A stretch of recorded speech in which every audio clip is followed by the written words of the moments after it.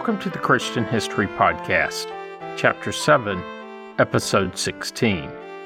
Last week, I wrapped up the history of the people, places, and things found in Joshua chapter 11. In that episode covering Anab and Ashdod. If you missed it, you should really go back and give it a listen. Which leads me to Joshua chapter 12, a part of the text chock full of places. In that case, a listing of all the kings, cities, and territories defeated by Joshua and the Israelites as part of their conquest of Canaan. And with that, let's get started. The first paragraph of 12 gives the rough borders of the territory taken by the Israelites. I'll spare you the verbatim. You know where to find it. But embedded in this are two places and a people I haven't yet covered. The places are Edrei and Salecah. First, Edrei. In this chapter, we're told that Edrei was a place formerly ruled by King Og. What we're not told was if it was a city, or merely a geographic location. Way back in Numbers 21, King Og of Bashan was defeated by the Israelites sometime before they crossed the Jordan into Canaan. In that chapter, the narrative relays that the battle took place at Edrei. I didn't cover that history then, saving it for the future, and the book of Joshua is the last place it will be mentioned in the text.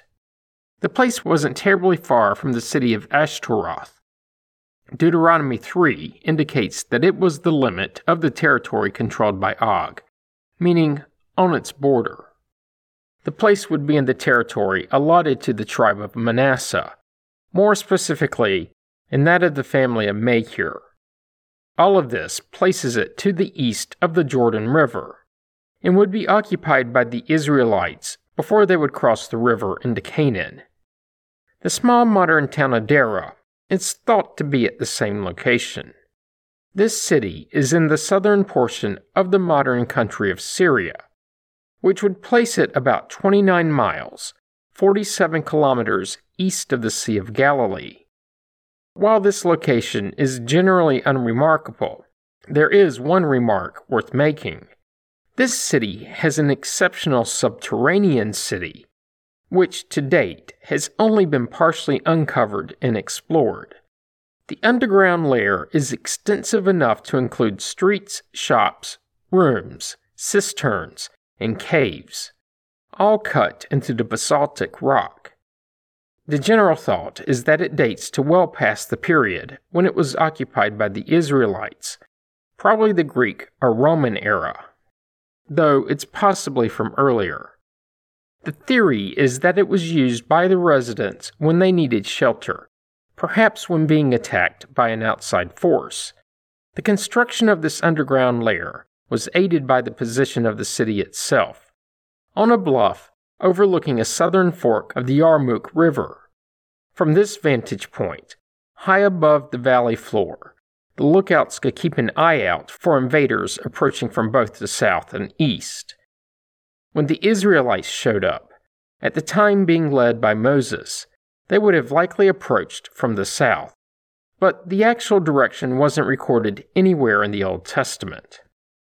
While the text does record that after defeating the Amorite king Sihon, the Israelites turned and went up the road to face King Og of Bashan. If this was being recorded modernly, we would associate up with north. But we have compasses, and their syntax, up generally meant a gain in elevation. Moses would lead the Israelites to victory over Og at Edrei, with the city being destroyed after the battle. While the victory over Og is noted in Numbers, the destruction of the town is mentioned later in Deuteronomy 3, but it's never said that the town was leveled, razed, or burned. Instead, we're told that the Israelites struck Og and his towns until not a single survivor was left. There was no citadel that they did not take from them. 60 towns, the whole region of Argob, the kingdom of Og and Bashan. All of these were fortress towns with high walls, double gates, and bars, besides a great many villages. The Israelites utterly destroyed them, in each city killing all of the men, women, and children, but all of the livestock and the plunder of the towns they kept as spoil. Other place in the first part of Joshua 12 is Salecah. It too was mentioned in Deuteronomy 3, but unlike Edrei, that appearance was its first. And it would also mark the boundary of the territory held by King Og of Bashan. Though the text isn't specific, but instead says that the eastern portion of the tribe of Manasseh would be given all the kingdom of Og of Bashan. This at least implies that Salecah would go to that tribe too. Later, though, in 1 Chronicles, the text mentions that the sons of Gad lived beside them in the land of Bashan as far as Salecah. Remember, this was hundreds of years later, and the conflicts between the tribes certainly led to moving boundaries. Also like Edrei, it was built on a hill, in this case, on the southern slope of the mountain of Bashan. That certainly makes sense. The place is now known as Salecah, also in southern Syria, less than 10 miles, 16 kilometers from the border with Jordan. As for this mountain, it's relatively tall, rising 6,000 feet, 1,800 meters above sea level. But that's not its most notable feature. What's more mentionable is that it's a dormant volcano. How dormant is a matter of speculation, having erupted last between 2.6 million years ago and within the last decimillennium or two. So between 10 and 20,000 years ago. And that really doesn't do any good in narrowing down the period. This volcano rises above the town. In its crater stands a castle, though I could find no indication of when this was built, but speculation places it during the Roman era, and it would be occupied through the Crusades. Also like Edrei, due to its location on the side of this mountain, the city has an expansive view to the south and east, meaning they too could have seen the approaching Israelites. The only other mention in the biblical text is in 1 Chronicles 5, in the same passage as Edrei, as a boundary of territory held by the tribe of Gad, and that's it for Salecah. The people mentioned in the first paragraph of 12 are the Maacathites. These were the residents of a small Syrian kingdom known as Maacah. What little we know about them does indicate that at least a portion of their border was shared with Geder, and likely with Bashan to the west of the latter. Deuteronomy 3 tells us that Jair the Manassite would take what little land fell within the confines of Maacah. In a broader scope, the border of both the Geshurites and the Maacathites, along with all of the land around Mount Hermon, all of this was given to the eastern half of the tribe of Manasseh.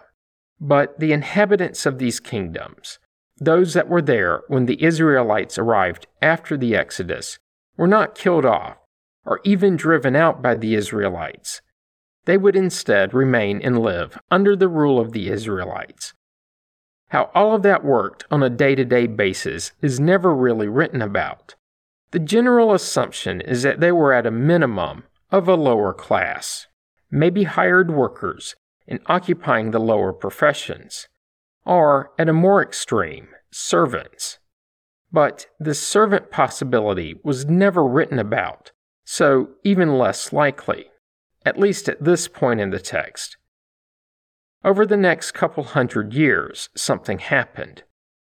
2 Samuel records that the descendants of Ammon hired mercenaries from Maacah, along with similar soldiers from among the Ammonites and the Arameans, and the kingdom of Tob.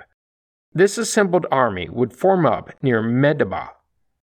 David catches wind of this threat and sends his nephew Joab, who's also the commander of the Israelite army, to oppose the assembled enemy. The Ammonites came out and drew up in a battle array at the entrance of the gate, but the Arameans, the men of Tob and Maacah, were by themselves in the open country. Essentially, their forces had split and could be fought separately, one at a time. When Joab saw that the enemy had assembled and were positioned both in front of and behind his forces, he chose a portion of the better Israelite soldiers, forming them up against the Arameans. The remaining soldiers he put under his brother Abishai, and he set those troops against the Ammonites. Then he gave his command, telling the generals and the assembled troops, "If the Arameans are too strong for me, then you shall help me. But if the Ammonites are too strong for you, then I will come and help you. Be strong, and let us be courageous for the sake of our people, and for the cities of our God, and may the Lord do what seems good to him." This roughly aligns with what Moses told the people in Deuteronomy 20, at least the part concerning warfare and commands to the soldiers, an address that occurred hundreds of years before Joab and David. In that passage, Moses exhorted the future commanders of the military to tell the troops, just before battle, "When you go out to war against your enemies and see horses and chariots, an army larger than your own, you shall not be afraid of them, for the Lord your God is with you, who brought you up from the land of Egypt. Before you engage in battle, the priest shall come forward and speak to the troops, and shall say to them, 'Hear, O Israel, today you are drawing near to do battle against your enemies. Do not lose heart, or be afraid, or panic, or be in dread of them, for it is the Lord your God who goes with you, to fight for you against your enemies, to give you victory.'" Back in 2 Samuel, Joab and the people who were with him moved forward into battle against the Arameans, and they fled before him. When the Ammonites saw that the Arameans fled, they likewise fled before the general Abishai, and entered the city. Then Joab returned from fighting against the Ammonites, and came to Jerusalem. After this, and when the Arameans saw that they had been defeated by Israel, they assembled. Hadazazor, the king of Zobah, which was an Aramean kingdom, assembled an even larger force, consisting of soldiers from the far side of the Euphrates. David learns of this and gathers the entire Israelite army, crosses the Jordan, and formed up at Helam, which was somewhere to the south of the Sea of Galilee. The Arameans assembled their army against David, and the battle ensued. Before long, the Arameans were fleeing in retreat.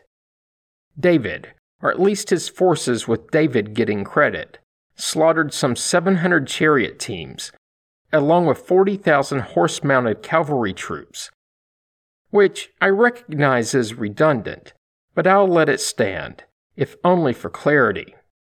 Among those wounded in the battle was Shobach, the commander of the Aramean army. At some point afterwards, he would die of his wounds. But the Israelites did not kill all of the enemy, as shortly later in the text, we're told that all of the kings who had been servants of Hadazor saw that they had been defeated by Israel. They made peace with David and became subject to them. And this is key, as unlike in Joshua, in this case, their servitude was explicitly stated. There was another consequence to this action. After this battle and defeat, the Arameans were afraid to help the Ammonites. Circling back to Maacah, this small city was probably located east of the Jordan River, south of Mount Hermon, and north of the city of Geshur, which gives us a rough triangulation without a clear delineation of what was to its east, but close enough for the purposes of this podcast.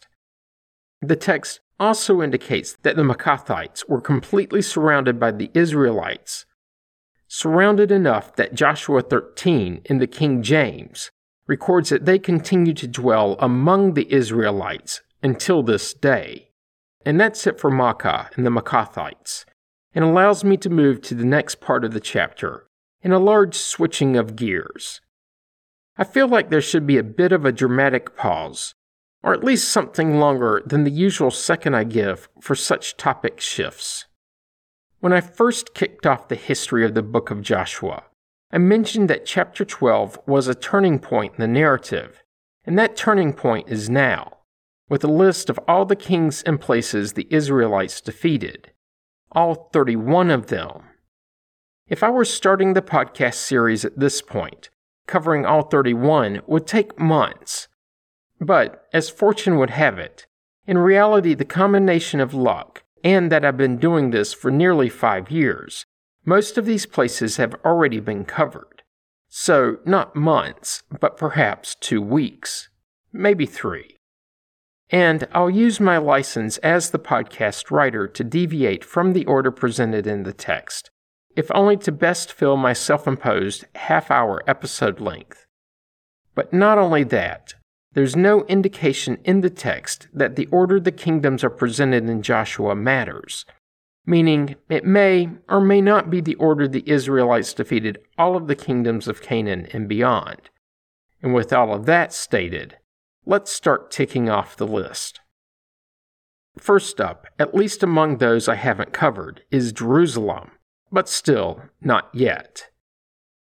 Next is Geder. This mention in Joshua is the one and only place it's found in the biblical text, which should make my next statement very predictable and self-evident. Not much is known about it. It may have been the same as a city called Geder in 1 Chronicles 2. There's nothing in the outside record. It's thought to have been north of Hebron, west of the Dead Sea, south of Bethlehem, and east of Lachish, which would place it at least near the Judean mountains. And that's it. Next up is Tappuah. This name has a couple mentions in the Old Testament, which, while it gives me more to go on than Geder, it doesn't add any sort of clarity, as these mentions are of 4 different sorts. The first is Tappuah, a town in the West Bank, 4 miles, just over 6 kilometers west of Hebron, and likely the same town mentioned in 2 Kings.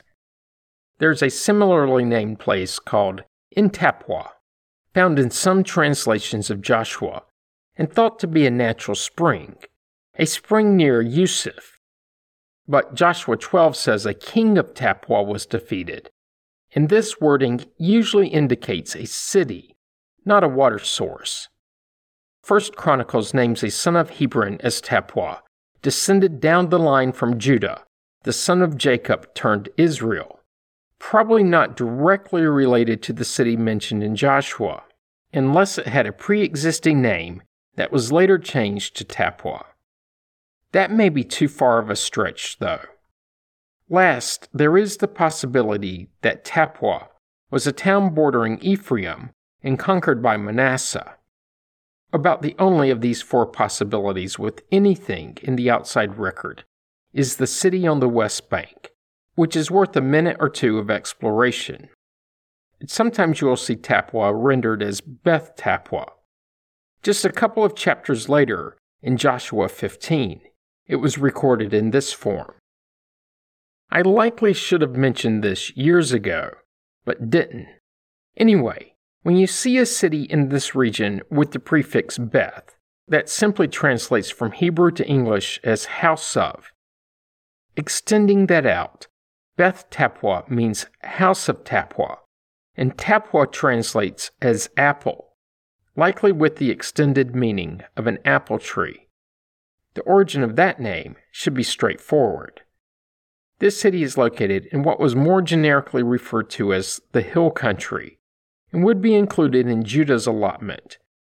It garnered a few mentions throughout the text of the Old Testament, but all of these were of a geographic landmark sort. Joshua 17 provides a bit more insight when it recorded that the land of Tappuah belonged to Manasseh, but the town of Tappuah, on the boundary of Manasseh, belonged to the Ephraimites. The sense I can make of this was that all of the land associated with the city was off to a single side and fell within Manasseh's allotment, but the city itself was on the border between Manasseh and Ephraim, with the buildings in the city, so the city itself, going to Ephraim. What's believed to be the site of the ancient city has yielded archaeological remains of an ancient road, a well, cisterns, and rock cuttings. None of these, though, are dramatic findings. The 19th century archaeologist Edward Robinson recorded that it was a Muslim village west of the road from Jerusalem. His extended description was of an old village containing a number of inhabitants and situated in the midst of olive groves and vineyards. Many of the former terraces along the hillsides are still in use, meaning in the 19th century. Several portions of walls, apparently those of an old fortress, were visible among the houses. While the biblical text is certainly less descriptive, in assuming he did correctly identify the ancient biblical city, other researchers from that century would note the same ancient buildings, the road, and olive groves, along with several natural springs. The fertility of the ground and available water certainly added to the longevity of the town. Control of the city and the surrounding area followed that of the region in general, up through the post-World War II creation of the nation of Israel. Following the 1948 Arab-Israeli War, the city would be controlled by Jordan. Then, 19 years later, in 1967, and in the midst of the Six-Day War, and since then, it has been part of Israel, and that's Tappuah. I'm going to wrap up this episode with Adullam, a city that, along with its unnamed king, was defeated by the Israelites. It's on a hilltop overlooking the Elah Valley. This places it west of the Dead Sea, southwest of Jerusalem, and northwest of Hebron. The biblical references to the city are few, but very interesting. Most are of the geographic landmark sort. Joshua does say that it's a city of the plain, meaning in a flat area, but in reality, the region is not flat and is part of the hill country. It was adjacent to the highway, which later became the Roman road in the valley of Elah. It was in this valley that the young David defeated Goliath. Backing up several hundred years, also nearby, Jacob's son Judah met his wife. The prophet Maacah would call the region the glory of Israel. All of this was about the small region in general. More specifically, the future King David sought refuge in Adullam after being expelled from the city of Gath by the Philistine king Achish. 1 Samuel refers to the cave of Adullam, where David found protection while living on the run from King Saul. He would be joined there by about 400 members of his family and allied friends. To this day, natural caves can be found in the hills around the city. Later, but still in the BC era, just barely, it was here that Judas Maccabeus retired with his fighting men after returning from war against the Idumeans. As late as the early 4th century AD, Adullam was described by Eusebius as being a very large village, about 10 Roman miles east of Elatoropolis. While archaeological evidence shows a former city at the site, it's now mostly olive groves, though the exact identification of the hill with caves as the biblical Adullam is not exactly conclusive, but all of the evidence certainly points in that direction. Also found at the site are cisterns, pottery shards, ancient stone structures, a stone water trough, and a shaft of a stone column. There's evidence that the city was large enough to essentially occupy 2 spots on the hillside, an upper and lower city. Between the time of the rule of the Ottomans, where a 1596 tax document shows it was occupied, and then in the 19th century, between all of this, everyone left, and the ruins were overtaken by vegetation. To that end, it's now a nature preserve in the nation of Israel. In the area around the caves is the aptly named Adullam Caves Park, with mostly pine forest. The trees, though, are a recent addition, having been planted by post-World War II Jewish immigrants who settled in the Lachish region in the early years of the state. And that's it for Adullam, and provides me with a good stopping point for this week's episode. Join me next week when I'll continue working through Joshua 12. You don't want to miss it. Comments and questions can be sent to comments@christianhistorypodcast.com. As always, you can find information about the podcast on the internet at christianhistorypodcast.com. This week, help others to find the podcast by leaving a positive review on iTunes.